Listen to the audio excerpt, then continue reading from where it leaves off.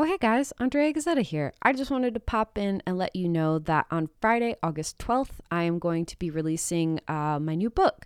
It's called Stratosphere. It's a compendium of all of the original artwork that I created for my solo show Stratosphere last April at Var Gallery. It's going to be 120 pages. It's 8 by 10, all color, has a lot of like writings, some poetry. I explain sort of why I created the work, why it's important to me, my thoughts and feelings going into the show. And then of course, images of every single piece in the show, as well as like some beautiful sort of close-up images to get a sense of the sexiness of the texture. I'm really excited about it. It looks super cool and it's only going to be $30. So it's super affordable. I know I had a lot of people reach out and say that they love the show, but they don't have, $300 to take home an original piece of artwork. So I think this is a really good option if you like the show and you want a little piece of that. That will be available on my website. That's at andreagazzetta.com/shop. If you go there now and you don't see it, it might not have come out yet. That's fine. Go ahead and just click the link and subscribe to my newsletter. As soon as the book is released, you'll get that information that it's released and you can go ahead and pre-order it. And this is going to be a closed edition book, meaning however many pre-orders I get between Friday, August 12th and September 1st, that's all the books that I'm going to make. So every single book will be numbered and signed by me.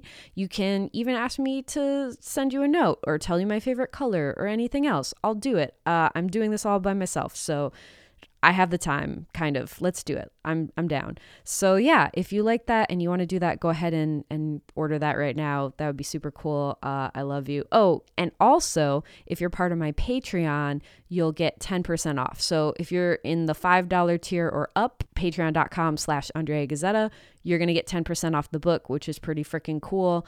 And I just really appreciate everyone who has supported me in any way that you supported me. Thank you so much for listening, and I love you.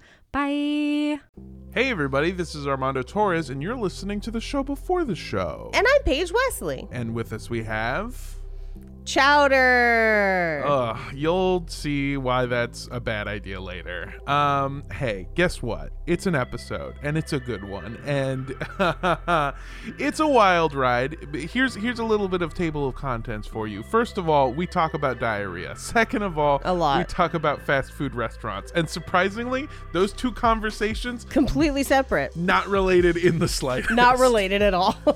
Yeah, there is about 15 to 20 minutes of talking. And look, I'm not going to tell you not to listen to the show because it's good talking. But if you're just here to listen to the fucking buck wild story of a Klan member who eventually went on to become his own religious leader, this is a great episode and you're going to enjoy it. But I think you'll enjoy the whole thing. I just want to give a heads up so that I don't get a million fucking tweets that are like, why did you bring the fucking fast food war back to Cult Podcast? Because Del Taco deserves its due. Exactly. So yeah, that's just a heads up for you. I guess what I'm saying is content warning, fast food wars. People get mad about it. If you come at me to defend Burger King, you will be blocked, and I will figure out how to block you from listening to Cult Podcast. I will take away the show from you. Don't you fucking We are not burger monarchists here. No, exactly. I'm down with the burger bourgeoisie, the burger Z, if you will. But before that, we just want to give a shout out to everyone who supports us on Patreon. Rewards are coming. I've gotten the first order, or I have to go pick up, rather, the first order of shirts. So that stuff is doing well. If you want to help support the show, go to patreon.com/cultpodcast. Helps us make this thing. I feel like it's pretty obvious, but Paige and I do the entire show ourselves with the help of an editor. Shouts out to Elliot. That is pretty obvious, isn't it? Yeah, I mean, we're researching, we're doing it like it's all us. So if you want to help us make this thing, help us do that. It's a good way to help support the show. So, patreon.com/cultpodcast. Without any further ado, let's hop into the show. Hello. Hello. Hello. Hello. Don't drink the Kool-Aid. For the purposes of this podcast, we define a cult as organizations that rally behind an entity or leader who espouse beliefs outside the norm. Organizations that require physical or monetary sacrifice as a condition of membership. Organizations in which the doctrines followed by the leaders are different than that of the followers. Organizations in which isolation is encouraged either by commune living or by a policy of disconnection from outside relationships. And organizations that actively recruit new members. All cults might have some or all of these traits, and as always, these are our opinions. Thank you for tuning into Cult Podcast. I'm Paige Wesley. And I'm Armando Torres. And with us we have diarrhea. A whole lot of shit. Yep. So much diarrhea. So I woke up this morning at 8:45. I did this thing called eating cheese, even though I'm lactose intolerant because I'm not a fucking pussy. And what happens to me is I no longer need an alarm clock because my body will shoot awake at 8:45 and go, you shit or you die. Like some kind of weird poop mobster that's threatening to shit my kneecaps out if I don't go run to the bathroom and take a dump. Likewise, I got some sort of food poisoning and did the horrible sin of trying to eat a bagel yesterday, and my body was like, fuck you and the bagel you wrote in on. And so I've been sick for days. My favorite was when I told Mikey about how sick I was. He just said, congratulations on your weight loss journey. Which was really funny to me. But also I have lost like 15 pounds. Yeah, and that's brown water weight. Yeah, that's like, hey, you know how you had all this like liquid because your body's like 70% water? We're going to take you down to like a cool 40%. Oh, yes. But you know what? Like they say, the show must go on. It doesn't matter how much you're pooping. Can I also, by the way, share with you, when I was a kid, I used to watch stand-up comedy specials on like Comedy Central. And I love stand-up. And you know me, I started stand-up when I was 17. I started it early. So I knew pretty early on that I wanted to do stand-up. But I also was struggling with undiagnosed lactose intolerancy. And so I would have to shit all the time. And I just thought that there was something wrong with me, which I guess there kind of is. But at one point in my childhood, I considered like, well, if I ever have to record an hour special and I have to shit, what do I do? And I realized that I was willing to just shit my pants on stage and try to pretend like no one would notice. I mean, it depends on how drunk they are. Yeah. And that's what I'm saying. If I'm willing to shit my pants, if me as a 15-year-old boy was like, I'd shit my pants in front of 100 people, yeah, I don't give a fuck, then I'm not going to let a little bit of diarrhea stop me from recording the best cult podcast based in Los Angeles, California that there is. Yeah, that's right. Shut the fuck up, Parcast. Yeah, assholes. Enjoy your Spotify deal, you Joe Rogan fucks. Enjoy having like a studio and a support system. Yeah. And congratulations on your book, I guess. Oh, man. It's been a weird day. I hope Greg and Vanessa will tune into an episode and they just hear shitting on their fucking job. Probably. Somebody joined the Facebook recently. It was like, I'm looking for this one episode, but I can't find it. What can you tell me what Greg and Vanessa? And they were like, wrong place, wrong time, bro. Like, you have stumbled into a realm of chaos and we cannot help you. It's like pulling up into the wrong neighborhood, rolling down your window and being like, hi, my fellow Crips. Does anyone know where to find the Blue store? And a bunch of dudes are like, welcome back, buddy. Hello, and meet our cardboard cutout friend Fat Ass. Oh God. If you're not watching this fool on Hulu, you should be. Absolutely. Oh man. Well, are you excited? I know it's been a while because we pre-recorded so that I could go to my sister's wedding and then come back and record. So it's been a while. if you'll recall from last time, we covered the mob versus the KKK. Paige, you brought me maybe the tastiest story that I could have ever possibly imagined. One that I want to definitely make a movie out of. That stars, might add, a man whose name is Oral. I'm not gonna forget a single piece of information, okay? Oral's gonna come back in this episode, my dude. Absolutely he is. And I have never been more hyped. I also, I got many messages about it because I said Jefferson or Jeffersonville interchangeably in the last episode. Do you want to confirm it is Jeffersonville? Yeah, I liked how a lot of people were tweeting at us and were like, did you call Jefferson Jeffersonville? Kinda cringe. And it's like, okay, well, there's only one city that matters in this entire fucking godforsaken country, and it's Chicago, Illinois. That's right. I'm turning my back. I'm a Midwesterner now. No, I'm not, and I don't care about any city. I would never give a shit. It is Jeffersonville, and there is still a like temple and a bunch of stuff that's related to this guy there in Jeffersonville. And we'll talk about it a little bit, because what kind of happens, and we'll get to it at the end of this episode, is this dude has kind of like what should have been a dramatic fall from grace, and instead is kind of like a fade out. And what a lot of people don't know is what happens in episode 3, when he's just like, I know I'm not popular anymore and everyone forgot about Dre, but it's time for me to start a cult. So we're going to get to some fun shit.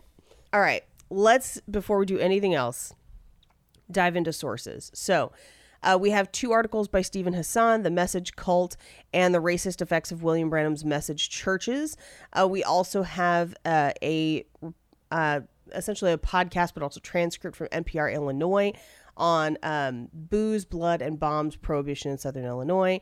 And we have an article from the St. Louis Post-Dispatch of August 16th, 1993. Church attracts protest, shelter for minister in sex case criticized, which I know is like if you put a bunch of words in a jar and shook them around. But essentially what happens is a church later on in like episode 3 is going to use a lot of the things that happen in this episode to basically shelter some people who they probably should have reported for shit. So.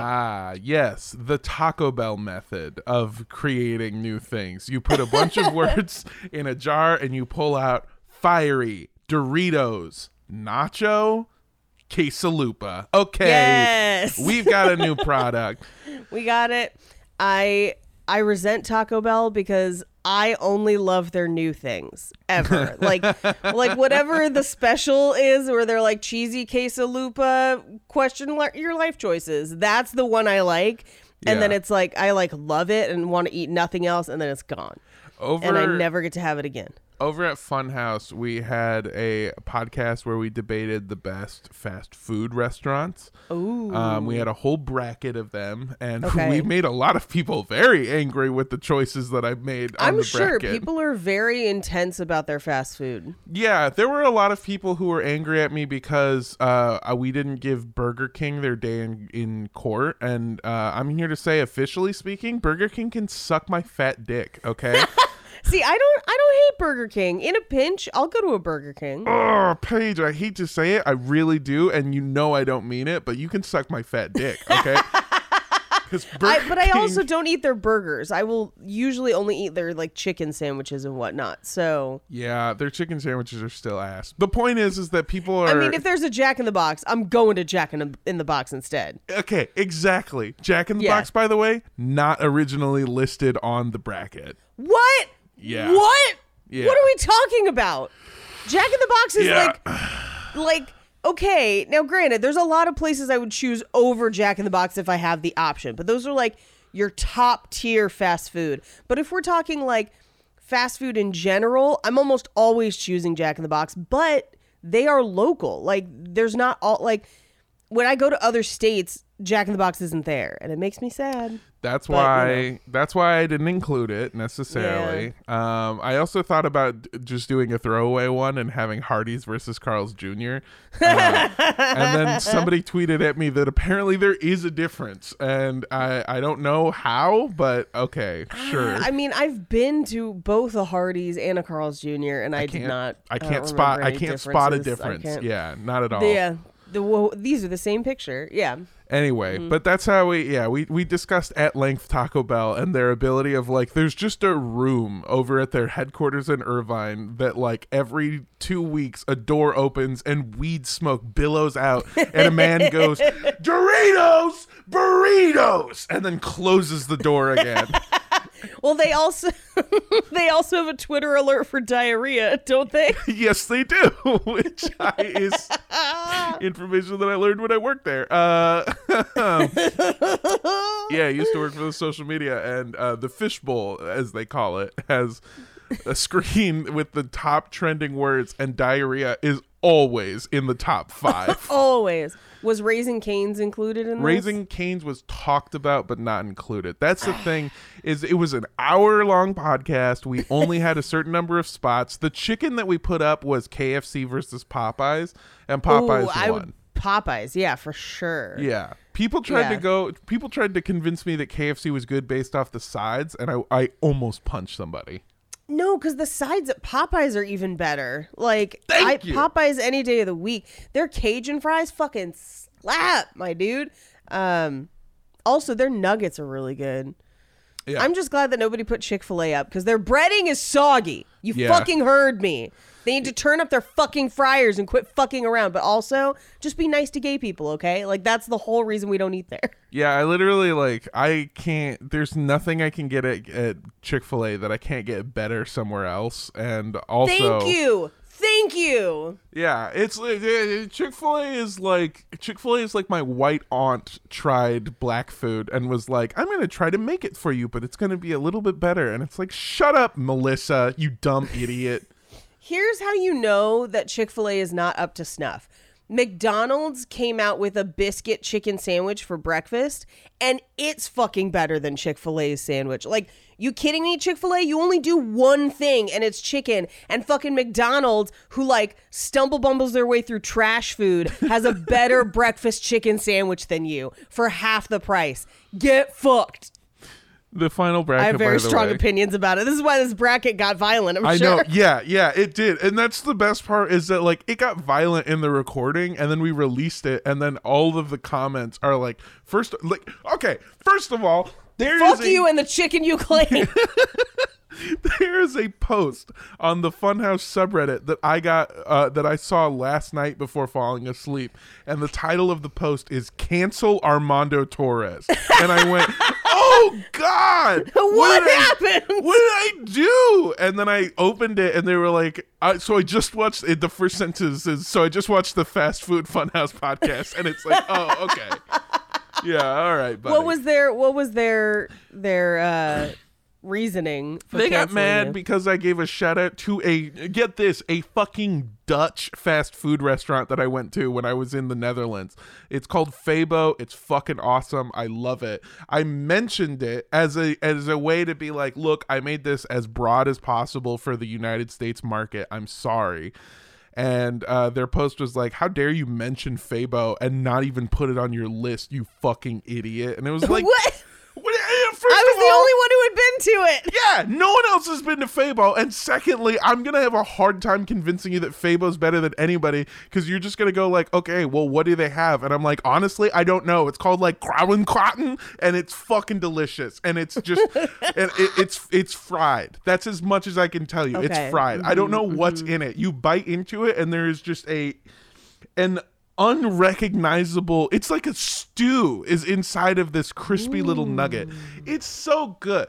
It's like little croquettes and little burgers, and they have these fries that are fucking wild. They have these, okay, Paige, this is the last thing I'll say, and because we've been recording for 15 minutes. We got to fucking record this episode. And I'm sorry to have brought this energy into a second podcast. No, I could talk about this all day. Del Taco, honorable mention. Go ahead.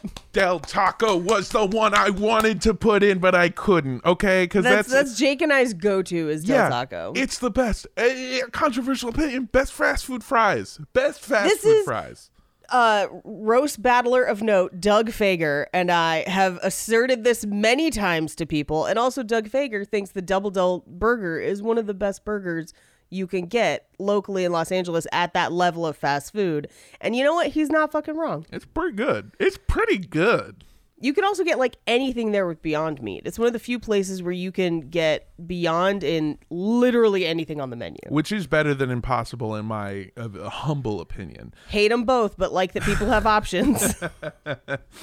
Okay. The last thing that I'll say was the fries that they have at Fabo.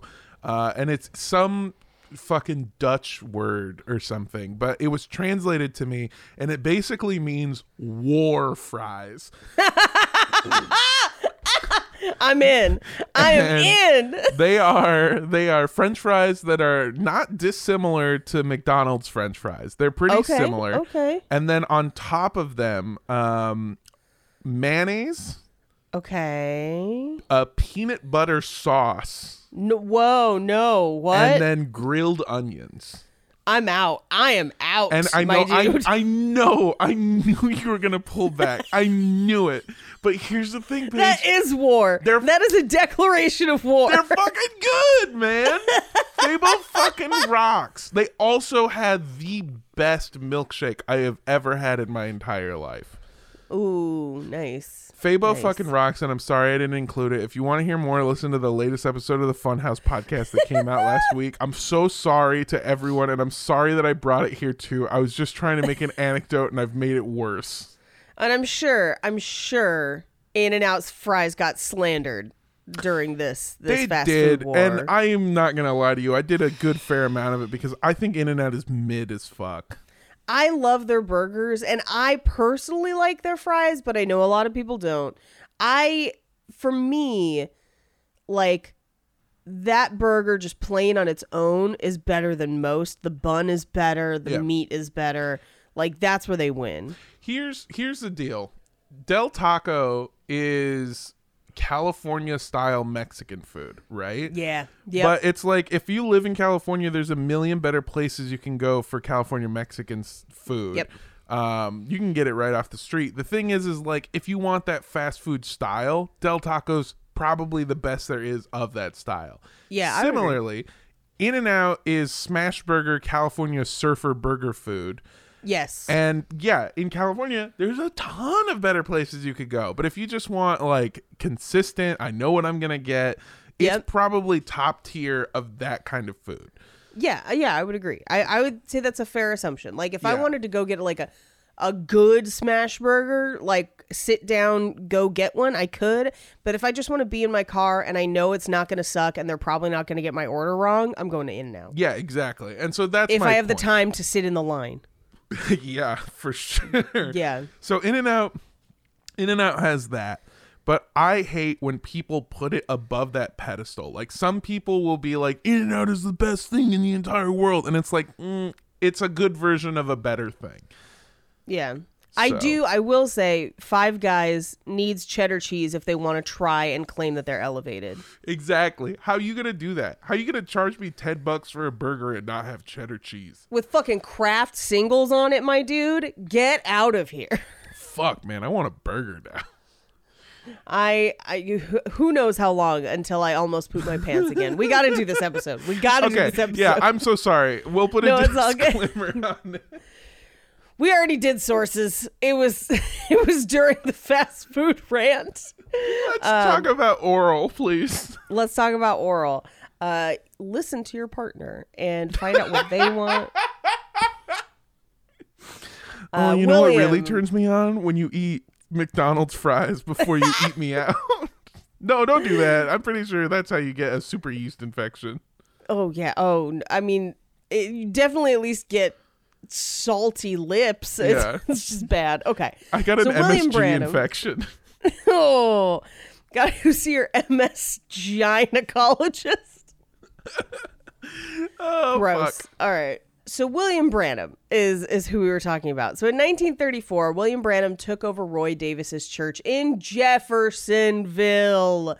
Now, Roy Davis, as you'll remember, went on to be the leader of the Ku Klux Klan at the time and was currently incarcerated for a bank job. Like, dude was a literal criminal. Okay. If you recall from the last episode, it was a while back, where he and his brother straight up like robbed a bank, and then because nobody shared records, they just like went to the next state, changed their names, claimed to be preachers. No one questioned it until eventually someone was like, hey, he seems to be sex trafficking teenagers, and, you know, snowball. So Roy's in prison. William takes over, but it was short-lived because 3 months into his time as the head pastor for the church, it burned to the ground in a mysterious fire. Oh, God. Now, here's the thing. No one really knows how this fire happened or who burned it down. I'm going to make a full-on conspiracy theory level case here. What do churches have? Crosses. Who likes burning crosses? The fucking Klan. Follow the money. Halliburton. I'm just kidding. Nobody knows what happened to the church. It was a mystery. No, I get that, but your insinuation is that a Klan member went to the church, saw all the crosses, and then went, I gotta burn them, and then their training just kicked in. Right. Like, yeah, like somebody walked past and they're like, toaster, bread, swallows, airborne, and they're like, and just like activate it. And just go Winter Soldier on all the crosses. Oh my God. Yeah, it is very Winter Soldier because they are white as shit. White as snow. But remember, William Branham is also basically a Klan member. Yes. Like there are some debates as to, you know, if his AKA membership was official, but he consorts with them. He's been on tour with them. He's friends with them. He is even if he doesn't have like a number and a robe, he's a Klan member. Yeah. 100%. It's the Cold Podcast official statement. I feel like that if you're in the Klan in any amount, or like being a part of it, like you're just in it. All right. Right. Although I do want to say that I love the phrase, he went on tour with them, and it's just like, he did. Oh, damn, dude, I saw the Klan in Chicago. It rocked, man. I saw the Klan open for AC/DC. Oh, damn, dude, they brought out Kid Rock. It was lit, bro. Oh, man. So the church burned to the ground. They set up a tent just a few blocks away to begin holding services in that tent so they could still hold services. They also, at some point, hold services in an orphanage nearby that had a meeting room, which is a wild sentence because that implies this orphanage is fucking huge. Yeah. But also, it seems like they were helping to support the orphanage. So I think that was kind of like, it was one of their ministries, and so they would occasionally do stuff there to like raise money and things like that. It also implies that at some point the orphans have meetings that they need to go to. Yeah. This Council of Orphans comes to order. Yes. Hi, I'd like to discuss parents and why we don't have them. And then a whole room of children go, oh. So over the next 2 years, working out of the tent and the orphanage, the congregation worked to construct a brand new church where the tent was. So not on the original footprint of the original church, but a few blocks away. But stone's throw from their burned out original church. Yeah. So the phrase working out of a tent and an orphanage. There's a lot of good sentences in this one. We can move on. I'm sorry. Yeah, there's a lot. Now, newspaper articles at the time gave this church a couple different names. So some of them identified it as the Pentecostal Tabernacle, but the official registry of the city of Jeffersonville lists it as the Billy Branham Pentecostal Tabernacle, which just reminds me of Uncle Baby Billy, which is 100% what this guy is going to become, is Baby Billy. Anyway. So that was in November of 1936. Around this same time, he also purchased a truck. And it says truck. I think this means like 18-wheeler or bus or something like that, because he has it painted with advertisements for his healing ministry, and he would tour in it. So to me, that sounds more like a bus of some sort, but they say truck. And it's while he's touring and performing these smaller healing services that he met the woman who would be his wife, a woman named Amelia Hope Brumbach. Now, Amelia, in a wild turn of events for our episodes, was only 4 years younger than him, which, by the way, an achievement on a cult podcast episode that almost never happens. Yeah, I guess on this show, when you say they met their wife, I automatically assume they're a 12-year-old girl. Yeah, I mean, honestly, par for the course. So she was only 4 years younger than him, but if you remember how old he is, that means she's still 19. Ooh, okay. All right. They actually met for the first time ever when she was 16 and he was 20. God.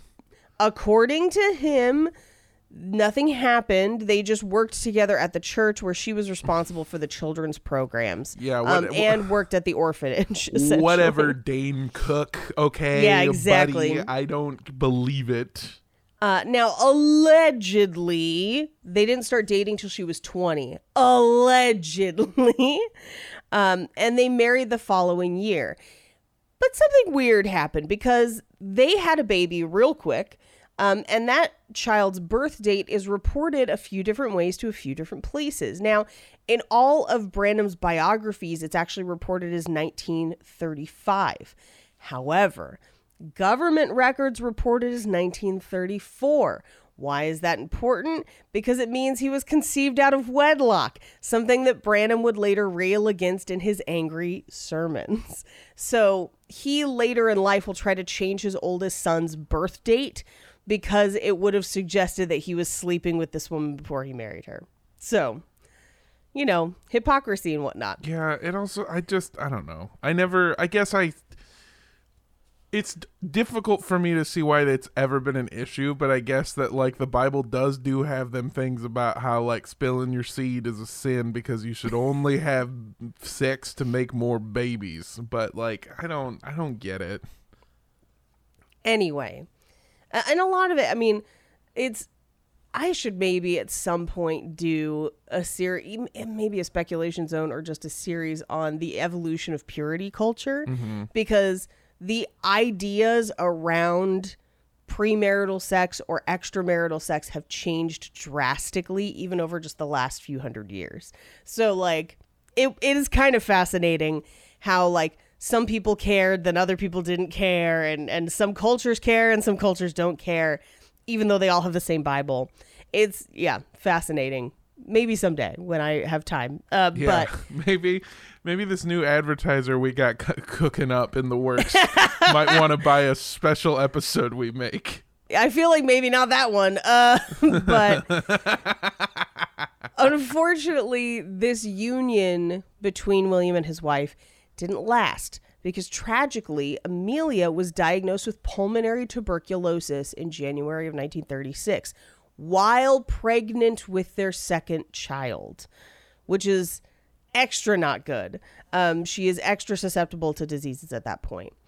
But she does deliver their daughter, Sharon Rose, later that year in October.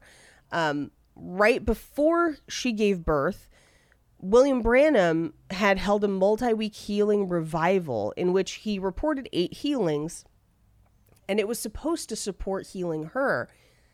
But he couldn't heal the one person that really counted. Damn. Because in 1937, months later, Jeffersonville was ravaged by the Ohio River flood of 1937. That's why it's named that, because that's when it happened. The church was badly impacted by the disaster, and he and his family's home was actually destroyed, or at least ruined to the point where they had to move out to repair it. But unfortunately, it's even worse than you think because pulmonary tuberculosis is worsened by cold, wet climates. And usually the prescription to cure the symptoms was trips to the mountains or dry climates. But a flood was the last thing his wife needed. And only a month after the flood, even though his church had survived and he went back to performing healings at the temple, his wife's health sharply declined. And she was bedridden until July of that year, when she succumbed to her disease. And 4 days later, his daughter, who had been born with the disease, died as well. And he had lost half his family within the course of a week. Now, Shit. I know, it's fucking brutal. But here's the thing. He's never one to pass up a story that's going to make him money. So this is an interesting point in his life, because he starts to blame himself for their deaths in a very weird way. And I can't quite tell if this is all smoke and mirrors for boosting his brand, or if he really does blame himself, but he does seem to kind of characterize their deaths as God blaming him for things. And I think a part of it might be that if he had bought into his own bullshit and thought he was really healing people, that he might blame himself for not being able to heal them. But it also feels like he knows he can't heal people later. I don't know. But so he starts to tell the story of their deaths in a very weird way. In a lot of accounts, he claims that they just died in the actual flood itself. Completely leaves out the part about tuberculosis. He claims that literally the floodwaters came and they drowned. And that's a little weird, because we know that she was sick prior to the flood, and we know that she was alive after it. Like, people saw her around. But alternately, he says that they died because God was mad at him for not accepting Pentecostalism, which is strange because they were all part of a Pentecostal church, a church that he was the head pastor of. So, like, that doesn't seem accurate either. He really kind of trots this story out anytime he wants sympathy from people. And he basically is like, they died so that I could continue on the ministry the way that I would. Like, it's very, he makes it part of his mythology. It's very strange. But the definitive story is that they both died of tuberculosis following that flood. God, Jesus. Yeah, it's weird. And he uses that story in his revival specifically for the next few years until 1941, where he met the woman who would be his next wife, with whom he then has 3 more children over the next 15 years, and they stay married basically through the bulk of the rest of his life. He continued to serve as a pastor in that church while also traveling to revivals until 1946 through World War II. And he didn't serve in World War II, but he did benefit from the aftermath, since a lot of soldiers were coming home, some of whom were injured, some of whom had PTSD, some of whom just needed something to believe in, and now they had revivals to go to. And he became known for his huge tent revivals. There's 2 different books about kind of this period of revivals, because he's not the only one doing it. A writer named John Crowder has described this period as the most extensive public display of miraculous power in modern history. However, conversely, a different Christian author and counter-cult activist man named Hank Hanegraaff has said, quote, that this was all a hoax and condemned the movement as a cult in his book, Counterfeit Revival, which is actually a very, very good book about this time and all of the people involved in these revivals. So even within Christianity, people differ wildly on what this time was. Some people are like, this was great, God was moving in the world. And other people are like, these were con men, this makes us all look bad. I fall into camp B, I would say. But, Okay. Yeah. Yeah, I feel like there are very few good things that come out of men shouting in tents. I feel like, let's see, of the good things there are Coachella. Someone telling you s'mores are ready? Yeah, Coachella. yeah. Basically, S'mores Dad and Coachella are the only 2, and then everything else is pretty bad. Right. Now, his popularity began to grow. And one of the most significant growth points in that was he had a series of meetings in 1942 in Milltown, Indiana, where reportedly he cured a young girl What did she have? Pulmonary tuberculosis. The news reported that she was cured, but they couldn't find her or prove it. And to be honest, the one thing that we know he can't cure is pulmonary tuberculosis. Yeah. Oops. God, he's just turning into Anakin Skywalker, and Yes. it's kind of dark. Padme, no! Yes. Yeah, pulmonary tuberculosis had the high ground and Yeah. fucking cut his ass down. She died of a broken heart, but also pulmonary tuberculosis. Now, here's where he starts really leaning into the story that his wife and child died in the flood. Because he can't publicly say that it was tuberculosis, but then also have healed someone with tuberculosis. Because then people are going to be like, hey, why didn't you heal your wife and kid, though? And so he can't have that. I So, feel yeah. like that's a better origin story, though, to be like, I used to not be able to, but since the death of my wife and child, I have dedicated myself to knowing how to, and God has given me the power. I had to know what loss was. Damn, should I be a preacher? No, God, no. The world would be the worse for it. Nah, it's Yeah, fine. I've dedicated my life to iocane powder. Like, that's the version that this would be. Anyway, the news article about the girl that he cured with tuberculosis reached a man named W.E. Kidston, who was the editor of the Apostolic Herald, which was kind of like a pamphlet/newspaper in the Pentecostal movement. So he invites William Branham to participate in revival meetings that he was organizing. And he, in effect, becomes Branham's momager, like his first manager/road booker. Okay. So, with Kidston's help, he holds healing sermons, and he starts getting attendance in the thousands. And I mean like 7,000, 8,000, like huge meetings. So huge that he would later claim at one of these meetings that he had an angelic visitation, like a vision, May 7th, 1946. Now, he also didn't pay attention to the news at the time because he would later find out that this was the same date that the nation of Israel, air quotes, was established, which again is drawn by people who didn't live there and organized with little to no care for the people for which it would actually affect. It is America drawing lines on a map when they have no idea what's happening there.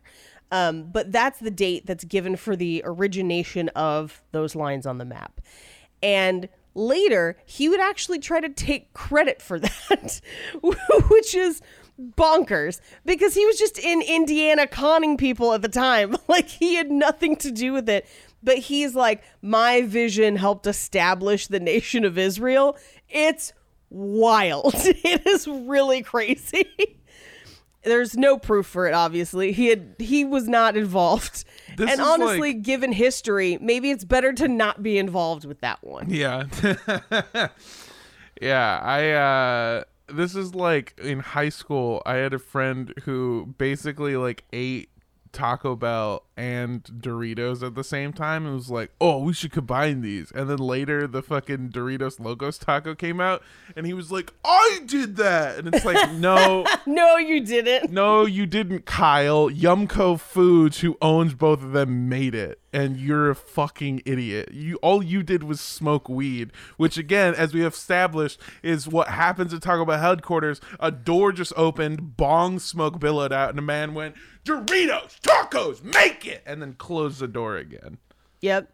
And I'm here to tell you, I have had Chipotle burritos where they were out of chips and stuck Doritos in them, and I'm pretty sure I talked about it on the show. Slaps. Slaps. You put chips in your Chipotle burrito? Okay, so I really like crunch Yeah. in my Mexican food in general. And I don't usually eat Chipotle burritos anymore. I usually go for like a bowl instead and eat it like nachos. Same. That's like my perfect area for Chipotle. But when I did used to eat the burritos fairly often, I would get chips and I would stick them inside and then bite the rest of the burrito so I could crunch the chips inside. I know it's weird. But one time they were out of chips, and so I had to stop at a gas station, and all they had was Doritos. And boy, was I glad for that happy accident, because it was amazing. Yeah, that sounds fucking incredible. Also, I know that we spent too much time on fast food, so this is the last time I'll bring it up. But the other day, I went to a show. Afterwards, we went outside. We got some hot dogs from a street vendor, and they had sodas. And one of the sodas that they had was flaming hot Mountain Dew. Was it good? I've been curious, but I'm not curious enough to drink it or try it. It was better than it had any right to be. I'll say that much. Damn. Okay. Is it spicy? It is spicy in the way that wasabi is spicy. It's like a throat kick after the fact. Interesting. Because I do love hot Cheetos in California burritos particularly. Mm-hmm. I find that delicious. It is an interesting flavor. It's not something I would seek out, but it's something that like you should try it, I think. Because okay. it's interesting. It's a sugary lime soda with a slight throat hit at the end, and it's like everyone tried it, everyone said the same thing. It's not a spice that's forward, it's a spice that hits you as it's going down.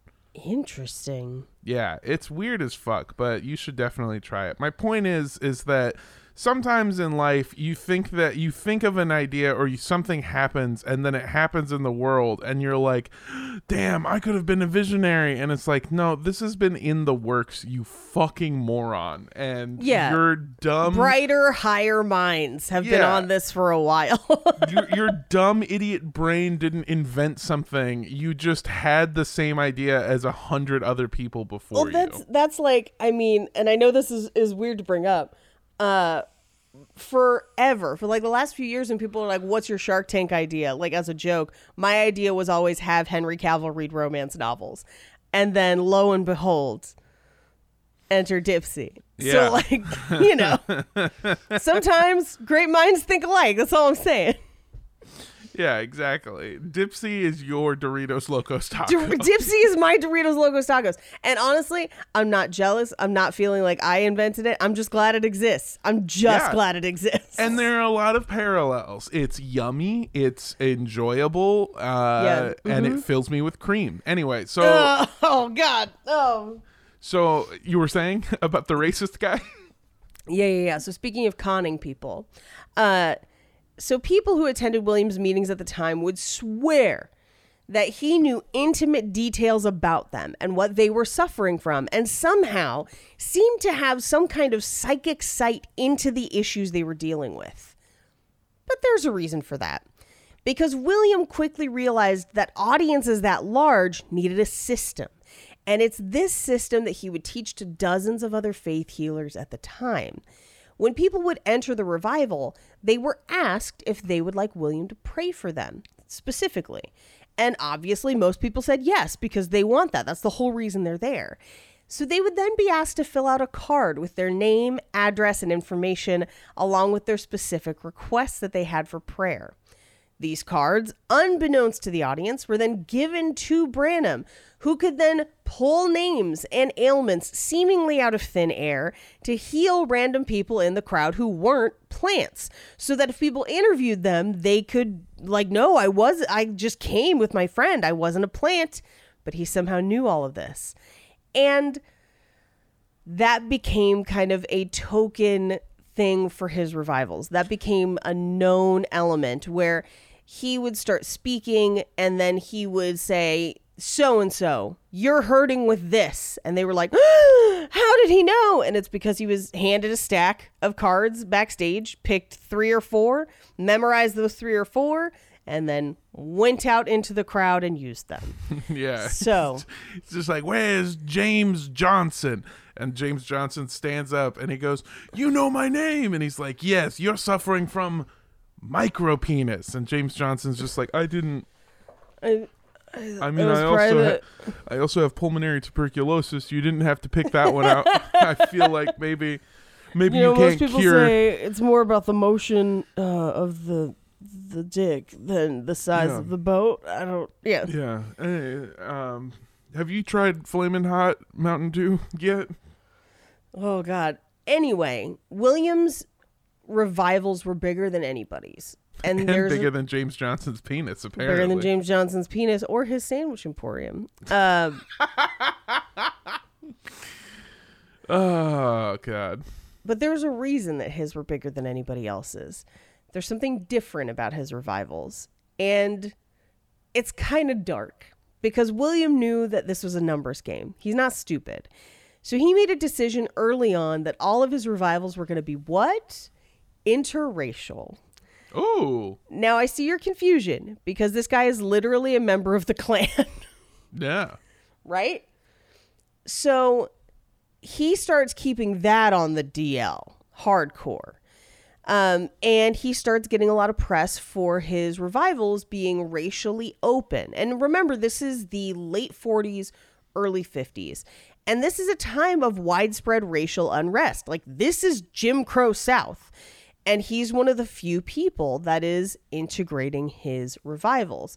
In fact, a local African-American minister participated in one of the St. Louis meetings and claimed to be healed, which brought even more of the African-American community into the revivals. And Branham wasn't going to turn away their donation money. So he even held interracial meetings in the southern states, like in full Jim Crow South. And to satisfy the laws locally, they would have to put rope down the center of the crowd to divide them by race, because that's what the local laws required of them. However, an author and researcher at the time, a woman named Patsy Sims, noticed an interesting coincidence about the meetings. Specifically, all of the venues where William Branham was hosting his meetings had hosted KKK rallies just days prior, always in the same week. And Patsy Sims attended both. She attended one of the KKK rallies and then the Healing Revival right after, and noticed the same groups of people at both events. And according to Stephen Hassan's articles and research, KKK recruitment was taking place at Branham's revivals. It's believed that he was coordinating his revival schedule to coincide with the Klan's schedule when possible. And the revivals, particularly the ones with the rope divider, because then people didn't know what the white people were doing on one side, would be used as a demonstration to sway religious potential Klan converts and promote their moral imperative. So basically for the people who were like, I don't know if I want to join the Klan, like I'm a man of God, is this really the organization I should be part of? They then had the religious revival to be like, of course the Klan is holy. Like, the Klan is aligned with the church. See? And they would use this as a way to then bolster those people who were on the fence. Jesus Christ. This Yeah. is so... Yeah, I don't really know if I want to join the Klan. Like, what are the benefits? Do they, Yeah. can I get What's their dental plan? Ooh, it says here that if I present my Klan card, I get 15% off at a Denny's. Ooh. Now, But it says here I have to pay 20% more at a Waffle House. That's oh, no. That's so weird. Why is that? Worth it. Waffle House is delicious, and I will die on this hill. Oh, yeah. Waffle House fucking rocks. Fucking love me some Waffle House. Now, he got wildly popular because he was different, as we kind of established. Most revival preachers at the time were fire and brimstone, yelling, shouting, overplaying it. But Branham was usually pretty calm, and he would tailor the way he spoke to his audience. So, when he had poor and working class audiences, he used poor grammar and folksy language. He would slip into it. But when he was speaking to more educated audiences or speaking to like church conventions or ministerial associations, so like a bunch of other pastors coming to learn from him, he used perfect grammar and wouldn't use slang. He knew his audience and he would literally just kind of code switch between them. And he refused to discuss controversial doctrinal issues or political issues during the campaigns. And he claimed that he was only going to be a minister of, quote, great evangelical truths. Now, this is something that fucking Joel Osteen also does, by the way. A lot of televangelists do this. Keep your eyes out for it. It's the mark of a fucking con man. They avoid any difficult questions on doctrine to play to all sides. So I'm not going to condemn anyone. I'm not going to tie myself specifically to a religious doctrine. I'm just going to peace and love my way through questions so I please everyone and offend no one. This is particularly true whenever people ask Joel Osteen if he's a Christian. If you've ever wanted to like go down a rabbit hole. Sometimes people will ask him, "Oh, are you a Christian? Do you believe in God?" And he'll say, "I believe in the peace and love and hope of the Holy Spirit," or something along those lines, which is not an answer. Here, And I can, so, I can yeah. give you a demonstration page. Ask me if I'm a Christian. Mondo, are you a Christian? Yeah, who's not a Christian, basically?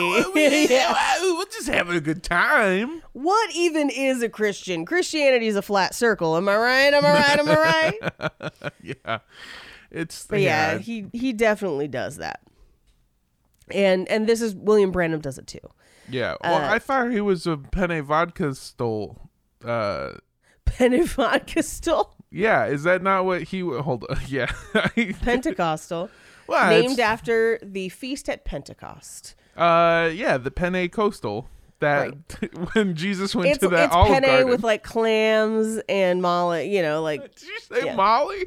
I was gonna say mollusks, and I was like, I think clams Mollusks. are mollusks. Okay, good. Because for a second I thought you pitched a chowder that's like half clam, half Molly. Can you imagine the vomit after that? That's such a bad idea. Papa needs his party chowder. Dum dum dum dum. You're just fucking dancing with a belly full of clam chowder. Oh. And you just want to touch everyone, but you smell kind of like fish. Oh, yeah, we call it MDM. Hey, I'm walking in. No, wait, that's New York, not Boston. Never mind. MDM Ocean is what it is, basically. MDM. Ma, come on. Oh, man. Oh, God. fuck me. Anyway, here's how his meetings typically went. Usually one of his underlings, because now he has like people that he's apprenticing, they would give an initial sermon and usually just kind of on general life tips kind of things.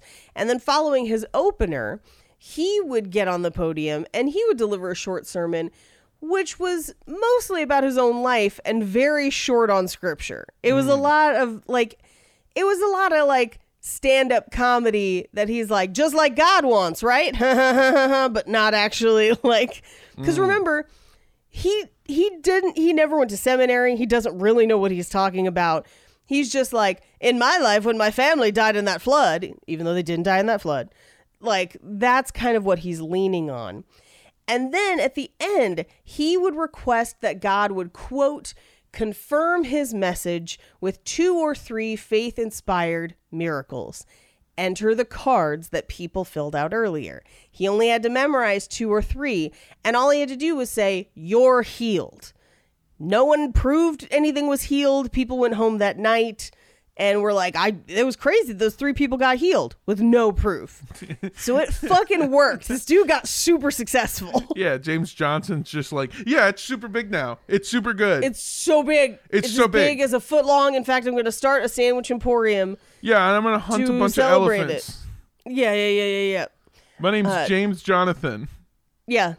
And I have buckets of tuna at my disposal. If you've got the molly, I've got the buckets of tuna. Come in now to try our party time chowder. It's making me ill. Like, it's giving me sweats just thinking about fucking Molly inside of clam chowder, Paige. Smells are complimentary. Oh, God damn it. Oh, God. Anyway, he had gotten so successful by 1947, only a year later, that he had to assemble a team to help him monitor the logistics of his empire and sometimes to preach in his place. So the first addition to the team was a man named Jack Moore and another man named Young Brown. They had already been his assistants in managing his meetings. And Jack Moore brought along his friend, a man named Gordon Lindsay, who was a small-time publisher at the time. So Gordon Lindsay becomes Branham's publicist and manager, and he fucking crushes it. This dude had a talent for being a publicist before that was a real job. Like, he was like Hollywood celebrity levels of good at being this guy's publicist. Wow. You cannot understate his involvement. I got you a write-up in Rolling Stone. And he's like, the magazine? And he's like, no, that hasn't been invented yet. It's a literal stone. Yeah, that's it's just the one that was in rolling. front of Jesus's grave. Like, Yeah, duh. it's Like, I just- thought you were a Christian.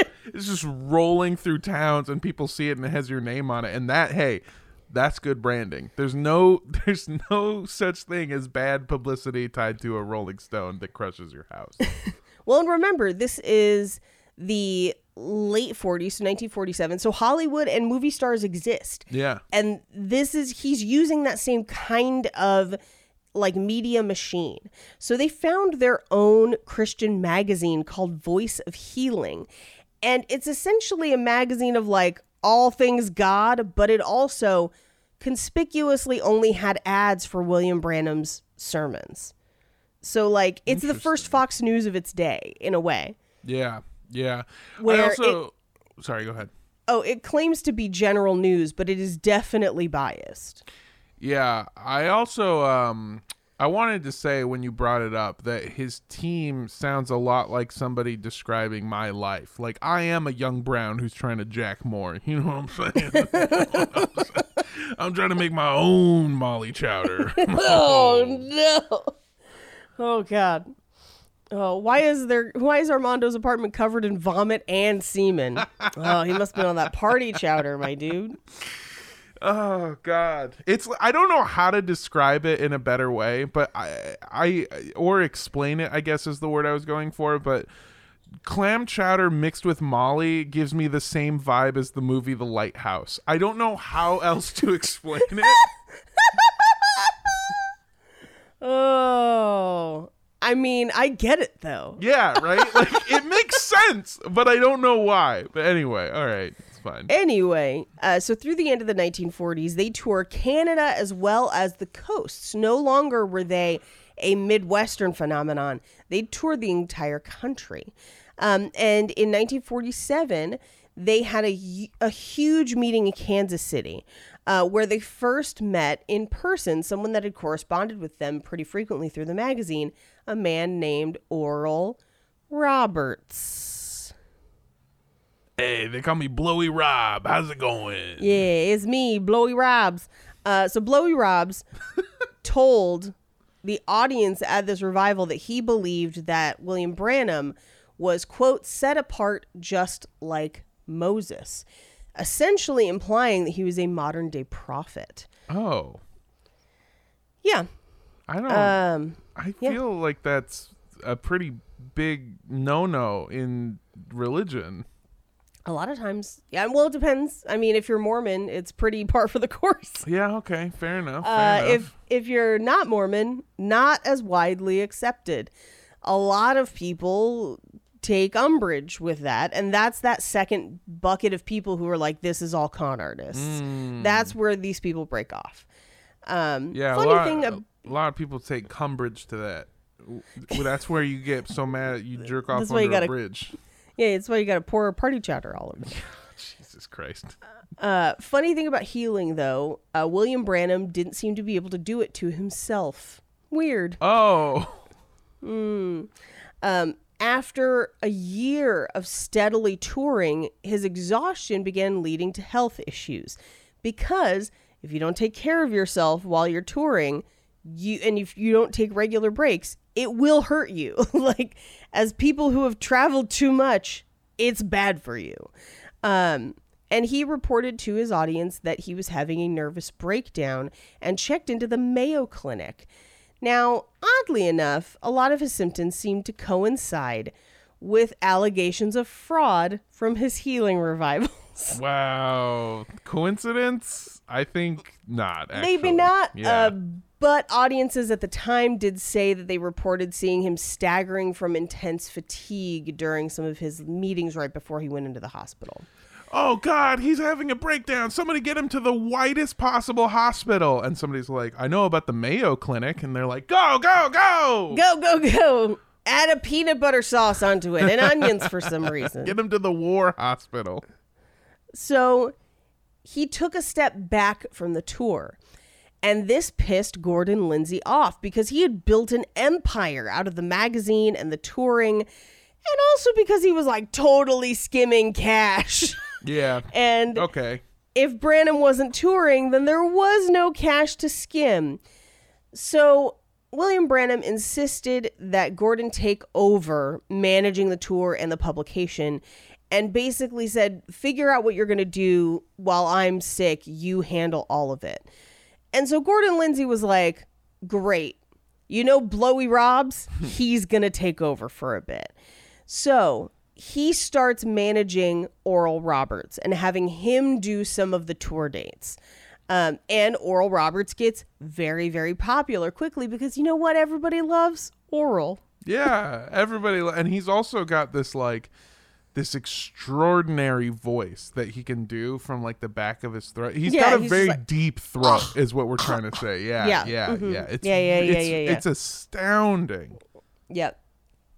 So, in a way, Gordon Lindsay ends up creating their own competition because as soon as the heat died down from the fraud news stories, Branham was back in action, claiming that an angel had told him that they should expand overseas. All right. So in 1950, with William Branham back in the saddle, they did a huge Houston revival, and it got so big that it had to be moved from their venue to the Coliseum locally.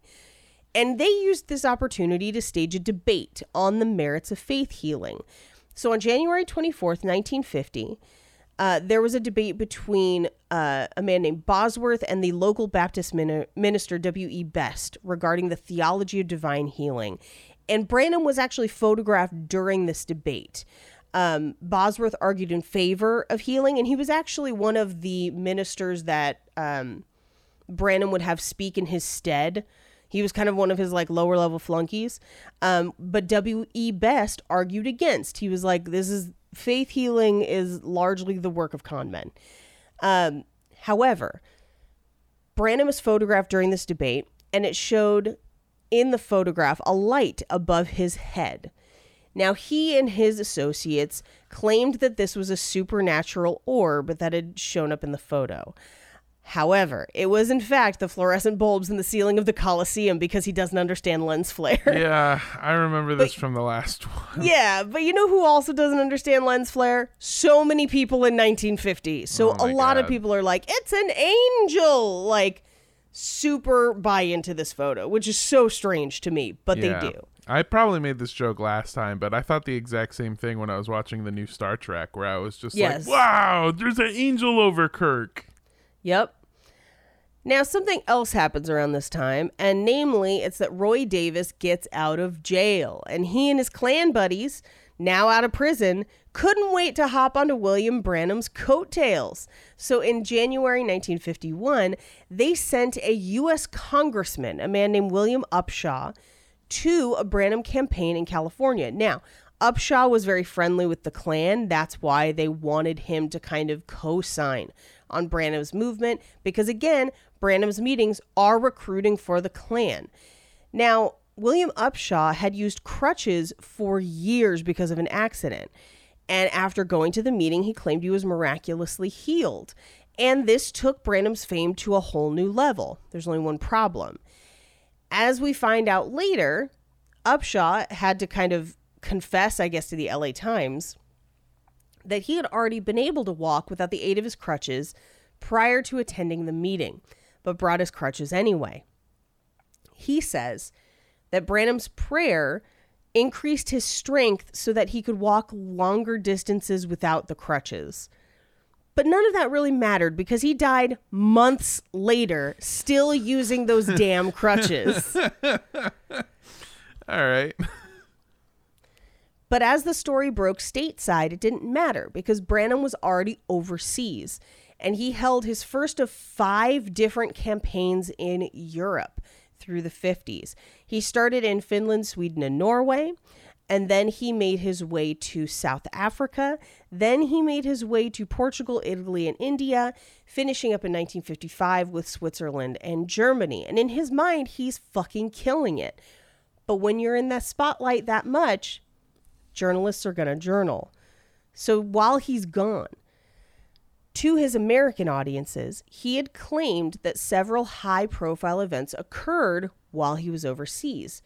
For starters, he had claimed that he had visited and prayed for King George VI while en route to Finland in 1950, and he claimed that the king was healed through his prayers. However, he never met King George, but also King George died within the time that Branham was there, claiming to have healed him. Oh my God. Okay. Yeah, he also claimed to pray and heal the granddaughter of Florence Nightingale in a London airport. And they produced photos of a very, very gaunt, emaciated woman who they claimed was Florence Nightingale's daughter. However, Florence Nightingale never married and had no children or grandchildren, and this was well known at the time. Like, everyone knew this. No one's ever been able to identify who this woman was that they are claiming was her granddaughter. This is like whenever you see those pictures of people where they're like, I met Michael Jackson when I was a kid, and they show you a picture and you're like, my brother in Christ. That is not... That is an Asian woman. I don't know what you're talking about. I love this. Yeah. Somebody tweeted at me, if you're this person, I'm so curious as to who you saw. Somebody tweeted at me, they were like, I think I just saw Paige at the Burrito Bomba in Glendale. And I was like, I have never been to Burrito Bomba, but it's very close to like where I live. Yeah. And I was like, I've been thinking about it. Is it good? But now I'm like, who did they see? Yeah. Who is it? Paige, Please take a picture. Paige, we're both very familiar of just like, if there's a fat bearded man in anything, people go, is that Armando? Oh! Was Armando in Spider-Man? Well, that was true. I was in Spider-Man, actually. I was, and I am Hollywood Mondo now, and you can't refute it. You were not, but there was a gentleman that looked like, I would say looked like old pictures of you, not you present. I get a lot of people, and I understand that you mean well. I understand that. And I'm not trying to talk shit on you specifically, okay? But there are people who will just send me pictures of the grodiest dudes and be like, this is my boyfriend. He looks just like you. Oh, I get that a lot. I have so many pictures of people who were like, we look just like you and Jake. And I'm like, nothing against you. I'm glad you're happy. And I'm glad you took this picture and you look happy together. But I don't see it. Yeah, I get what you're trying to do. It's fine, but like, I'm a hot piece of ass, mama, all right? You can't just like be showing me your dumb ass boyfriend and be like, you're the same. No, we're not. Now, okay, have you ever had the flip side? Because this happened to me a couple months ago. Because sometimes people will make art of what they think that we look like. Mm-hmm. And someone made like a digital rendering and I was skinny in it. I was like, what? That happens a lot. So over at the old Funhouse, we've got a lot of people who are very talented artists who are fans of the show. And this is, again, not a slight at all because everyone has different artistic styles and I totally get it. But there are people who draw everyone buff as hell and they will draw me. And it's like, have you ever seen an anime with a fat person but they still have like fucking abs? It's like that. Love it. It's Love awesome. it. It's like they got the shape right, but it's like, damn, bro, I am jacked, dude. Oh. Please keep sending them. It's fun regardless. Yeah. And honestly, I also am here for pictures of random people that people think are me that are just another chubby brunette girl. Look, I get it. And it's better than it used to be when Andrea used to paint me, and in the early days of Cult Podcast, when we started like posting pictures, people would be like, you look like The Weeknd. And it's like, what are you fucking talking about at all? Here's the thing. I feel like there's the same, I don't think there's a resemblance, but I think there is a similar vibe. That's not a compliment, Paige. The Weeknd's out there fucking crushing the party chowder every single day. Crushing that party chowder. I feel like The Weeknd has HPV 8 times over, Paige. It's not a compliment to me. You have frosted tips right now, my dude. You can't go out there claiming that anyone has more HPV than you. Right now, you are the poster child for HPV. Oh, my God. I'm pretty sure Drake looks at your hair and is like, yo, you better wrap your shit, dude. Like, that's what's going on right now. Anyway, yeah. all this to say, they thought this one lady was Florence Nightingale's granddaughter. She was not. But also, William Branham claimed that he had prayed for King Gustav V while in Sweden. But however, they never met. And also Gustav V died while he was there. So clearly he was not healing him. We're hitting a point where it's not that it's unbelievable, it's that it is believable, and he is the prayer angel of death, where he is killing these people. He's the cat that sleeps on people in the nursing home. Oh God. So he claimed to have stopped in Egypt in 1954 to meet with King Farouk. However, Farouk had been deposed in 1952 and was not living in Egypt at the time. They clearly did not meet. He also claimed to have visited the grave of Buddha. However, Buddha was cremated and has no grave. It was so much easier / hard to be a con man before you had a computer in your pocket and the internet everywhere you go. Because I'm just realizing that, like, yeah, all of these things are super easy to know, but, like, who in fucking America is gonna know? You can just tell them anything and it's fine. Yeah, especially if they've, like, never been out of their hometown. You could be like, I met with the king of Egypt. And they're like, what was he like? Yeah, like, exactly. They don't even. Here's how stupid Americans are. I didn't even go to Europe, Paige, okay? I went to Paris, Texas, all right? And I was there. And I just made up this shit about the war fries. You think that's real? You think somebody would just put mayonnaise and peanut butter sauce and grilled onions on fucking fries and then, oh God, I miss Fabo. I miss it so much. So now that all of this stuff starts coming out, people start digging further. So they dug into some revivals in 1947 in Vandalia, Illinois. Vandalia? Jeffersonville, Illinois. Yeah, it's Vandaliaville, Illinois. Thank you very much. Vandaliaville. Pretty cringe if you ask me. So the news had reported that a man who was both hearing impaired and speech impaired from birth was pronounced healed, but failed to recover.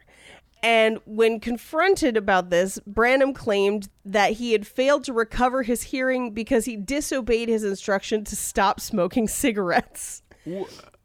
And critics at the time were like, hey, dude, he's deaf. Like, he definitely did not hear you. Oh, my God. Like, you didn't sign it. You didn't have an interpreter. You didn't write this down. But also, let him have his fucking cigarettes. Fuck you, basically. Yeah, you know that classic thing where, like, if you smoke too much cigarettes, your ears get all clogged up, right? Yeah, who knew that you could smoke yourself deaf? Like, that's not how that works. Yeah, That's like, it's insane. unless you're smoking through your ears. Which honestly, hold on. Hold up. Testing. Yeah. Oh, now that's Nope. smooth, bold flavor. Oh my God. Anyway, that same year, he was in Winnipeg, and he claimed to have raised a young man from the dead at a funeral parlor in Jeffersonville. And this was reported across Canada and the United States, but people started looking into it, and they called all the funeral homes in Jeffersonville, and they were like, yeah, no, that I would have remembered that, actually, if someone would have just come back to life. Like, that's... Typically, in my line of work, we only deal with dead people. But, like, yeah, if somebody just popped up and was like, yo, I'm fine, I would have noticed, I think. Well, Paige, that's what Big Funeral wants you to think, okay? They want you to think once you're dead, you're dead. Big Funeral would actually be so upset if they found out you could actually come back. So, follow the money, okay? Yep. Now... Other stories started to come out, speaking of following the money. Yeah. A man named Alfred Pohl, who was also a reverend, claimed that Branham was frequently given large financial gifts from the people that he pronounced as healed, including the people who died. And in some cases, they even signed their wills over to him, which means he basically was grifting people, and it had gone into his whole nonprofit organization because he's technically a church. So his group, his campaign, published a book called A Prophet's Visit to South Africa to publicize the success of their tour in South Africa. And that book basically listed dozens of healings. Well, people in South Africa were like, I don't remember any of that happening. And so they visited 50-ish, 46 to 50. It's kind of, there's differing accounts of the people that he had claimed to have healed while he was there. They basically went and investigated everyone in the book who was still alive. Spoiler, a lot of them were not still alive. I'm telling you, man, Angel of Death, dude. All right. After reviewing the results, they concluded that none of those people had been cured. Many of them had died, and they had accepted money fraudulently. So when Branham tried to revisit South Africa in 1965, the government placed restrictions on his visa, claiming he couldn't hold any revivals while in the country. And if you are curious about more instances of him claiming to heal people and them not being healed, because honestly, frankly, they're kind of fun to read, the Wikipedia article on him, which typically you can't use Wikipedia as a source, but this one has links to a lot of newspapers at the time. And there's just an ongoing list of all the people that either died or didn't get healed. And we could spend 2 episodes just reading through that list. And it's a fucking blast to read. God. So, highly encourage you. If you have some time, go through and read it. Now, Ern Baxter, who was one of the people who worked with William Branham at the time, was quoted as saying the following: I remember in the beginning of the healing movement, simply to report a healing would produce great jubilation and praise from congregations. However, the cynicism became so deep that the people's confidence was diminished. Even to this day, people are affected. People began to circulate healing testimonies, which, when they were checked out by reputable journalists and reporters, even those who were friendly to the movement, were found to be false. And the percentage of healings that stood up after investigation was embarrassingly low. And that's somebody who was part of his crew. Like, that's somebody who actually worked with him. So in 1955, following their tour in Europe, William Branham was upset to find out that his campaign had no money. And they call it a campaign. His company, his ministry, had no money. And even though he had continued to wear the same inexpensive suits he had worn previously and he didn't pull a large salary, somehow they had no money, even though they were getting a bunch of donations. And during the early years of his campaigns, donations had been able to cover all the costs of the trips, and they should have been able to this time, but instead they had a $15,000 deficit, which, by the way, in 2020 would have been about $140,000, give or take. This is when he found out that most of his entourage were skimming cash off of the enterprise. So because he hadn't been able to pay taxes, the IRS investigated his business, and it showed that he had not been paying close attention to any of the amounts of money flowing through the ministry. In fact, he wasn't documenting any of the donations he received or how the proceeds were used. For example, his annual salary was only $7,000, which, by the way, in 2020 is about $67,000 a year. Oh my God. However, his manager, Gordon Lindsay, was taking an $80,000 salary per year, which, by the way, is about $760,000 in 2020 dollars. Comparatively, Oral Roberts, even, who was just a lay preacher that they only occasionally used, was taking $15,000. Everyone was getting paid more than William Branham because he just wasn't paying attention. They eventually settled out of court because they realized that he had no idea what was happening to his business, and he agreed to pay a $40,000 penalty, which is just under $400,000 today. And he was never able to completely pay off that penalty. And Gordon Lindsay ran off with his money. Like, because he wasn't the owner of the business, he wasn't financially liable. And so he kept most of the money he skimmed. And with his ministry failing financially and the relationships with his staff in shambles, mainly because they were all embezzling from him, William Branham knew there was only one way to go: try to marshal the people who still believed in him and start his own damn religion. And that's where we'll pick up next week. Oh my God. I could see William Branham being like, what do you mean embezzlement's bad? It sounds so pretty. Sounds like they're putting a bunch of jewels in my business. That's good. Yeah. Yep.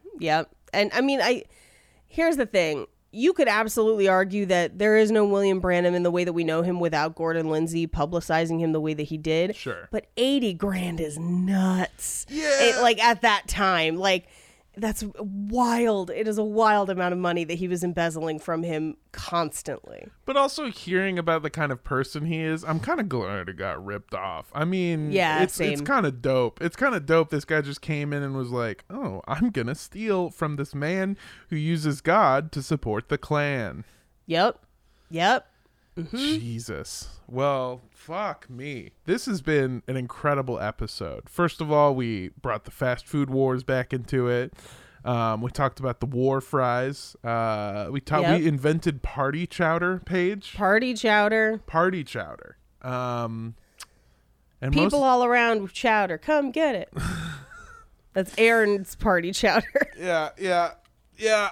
Oh, man. Well, hey. Thank you for joining us. This has been incredible. My name is Armando Torres, and if you want to find me online, you can. You can go to Mondo Does Stuff, or at Mondo Does Stuff, rather, and find me on TikTok, Instagram, Twitter, Twitch. That's MANDO Does Stuff, all one word.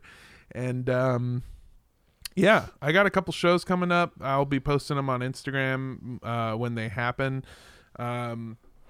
I believe I have one this weekend that is going to be very fun. Let me check my calendar.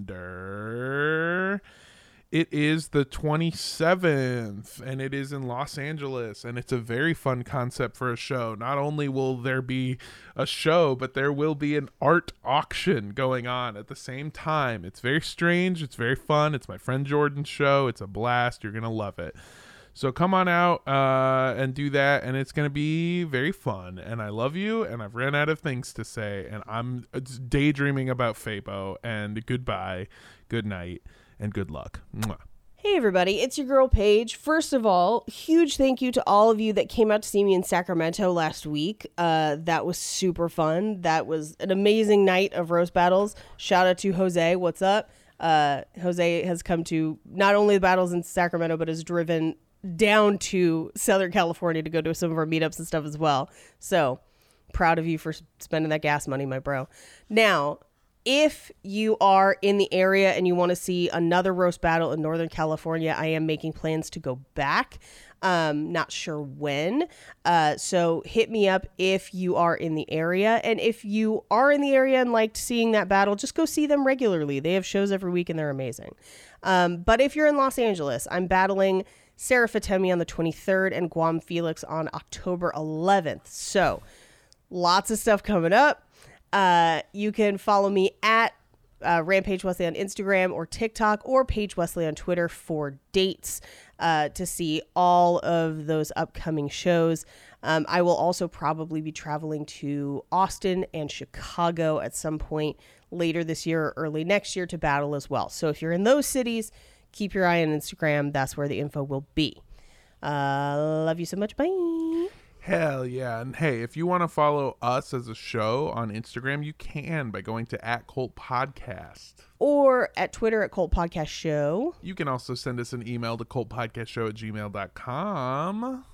Or if you want to send us party chowder, make sure you do it in a chilled container and send that to 3756 West Avenue 40, Suite K, number 237. Like The Shining, Los Angeles, California, 90065. I've never heard of a more surefire way to get A, arrested, and then B, clearly food poisoning. I told you, my body won't accept any food right now, so I'm choosing chaos. Yeah, you know what? It's fine. I like it, and we should do it. And I know the chances of this are slim. if you live in Amsterdam and can send me Fabo, please, That for the was so love gross of God, by the time it got to you. for the love of Christ, please send me Fabo. I dream about their little burgers. I told you about Fabo, right? It's the place that like it's all automated. So you just walk up and you scan your phone and a little door opens and you grab the food and it's awesome. And I love it. It's incredible. They got croquettes. They got flarfenschaffen. It's fucking dope as hell. Please send me Fabo. I love you. Goodbye forever. Forever. And quick reminder, you would have heard the ad at the beginning of the episode, but just to remind you, Andrea Gazzeta's book pre-sale ends September 1st. So if you're planning on buying it, do it ASAP. Because Absolutely. it's only on sale through the 1st.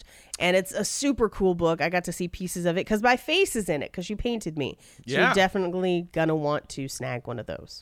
Yeah. And some of the emotions are there because we broke up. But no, it's a fantastic show. Stratosphere fucking rocked. And we collaborated a little bit on like how she was going to make the book, and it was a really interesting process where she was like, this is the artwork that I'm having and I want to do it this way. And it's more than just like a book of pages with artwork. It is its own thing, and it's so incredible. It's so cool. You are not going to want to miss it, especially if you went to the showing. It's like the showing in book form. If you didn't get to go to the showing, it's like it in book form. It's fucking awesome, and you are not going to want to miss out on it, especially because like anytime Andrea makes something, it's not just to make something. They're very well made. She puts a lot of time and a lot of effort into everything that she does. It's fucking incredible. So go check that out. If I do this correctly, there is a link in the description that you can click on to get there. Right. Yes, but I also assume it's just AndreaGazzetta.com. It is. It's her website at AndreaGazzetta.com. Yeah, hell yeah. Well, you know what? I don't have more to say. Cool. I think for this one, I'm going to say don't drink the party chowder Oh, and don't drink the Kool-Aid. Bye. bye. I can't imagine a worse feeling than drinking a chowder. I mean, this is why I don't do soups in general. You're wrong, but okay.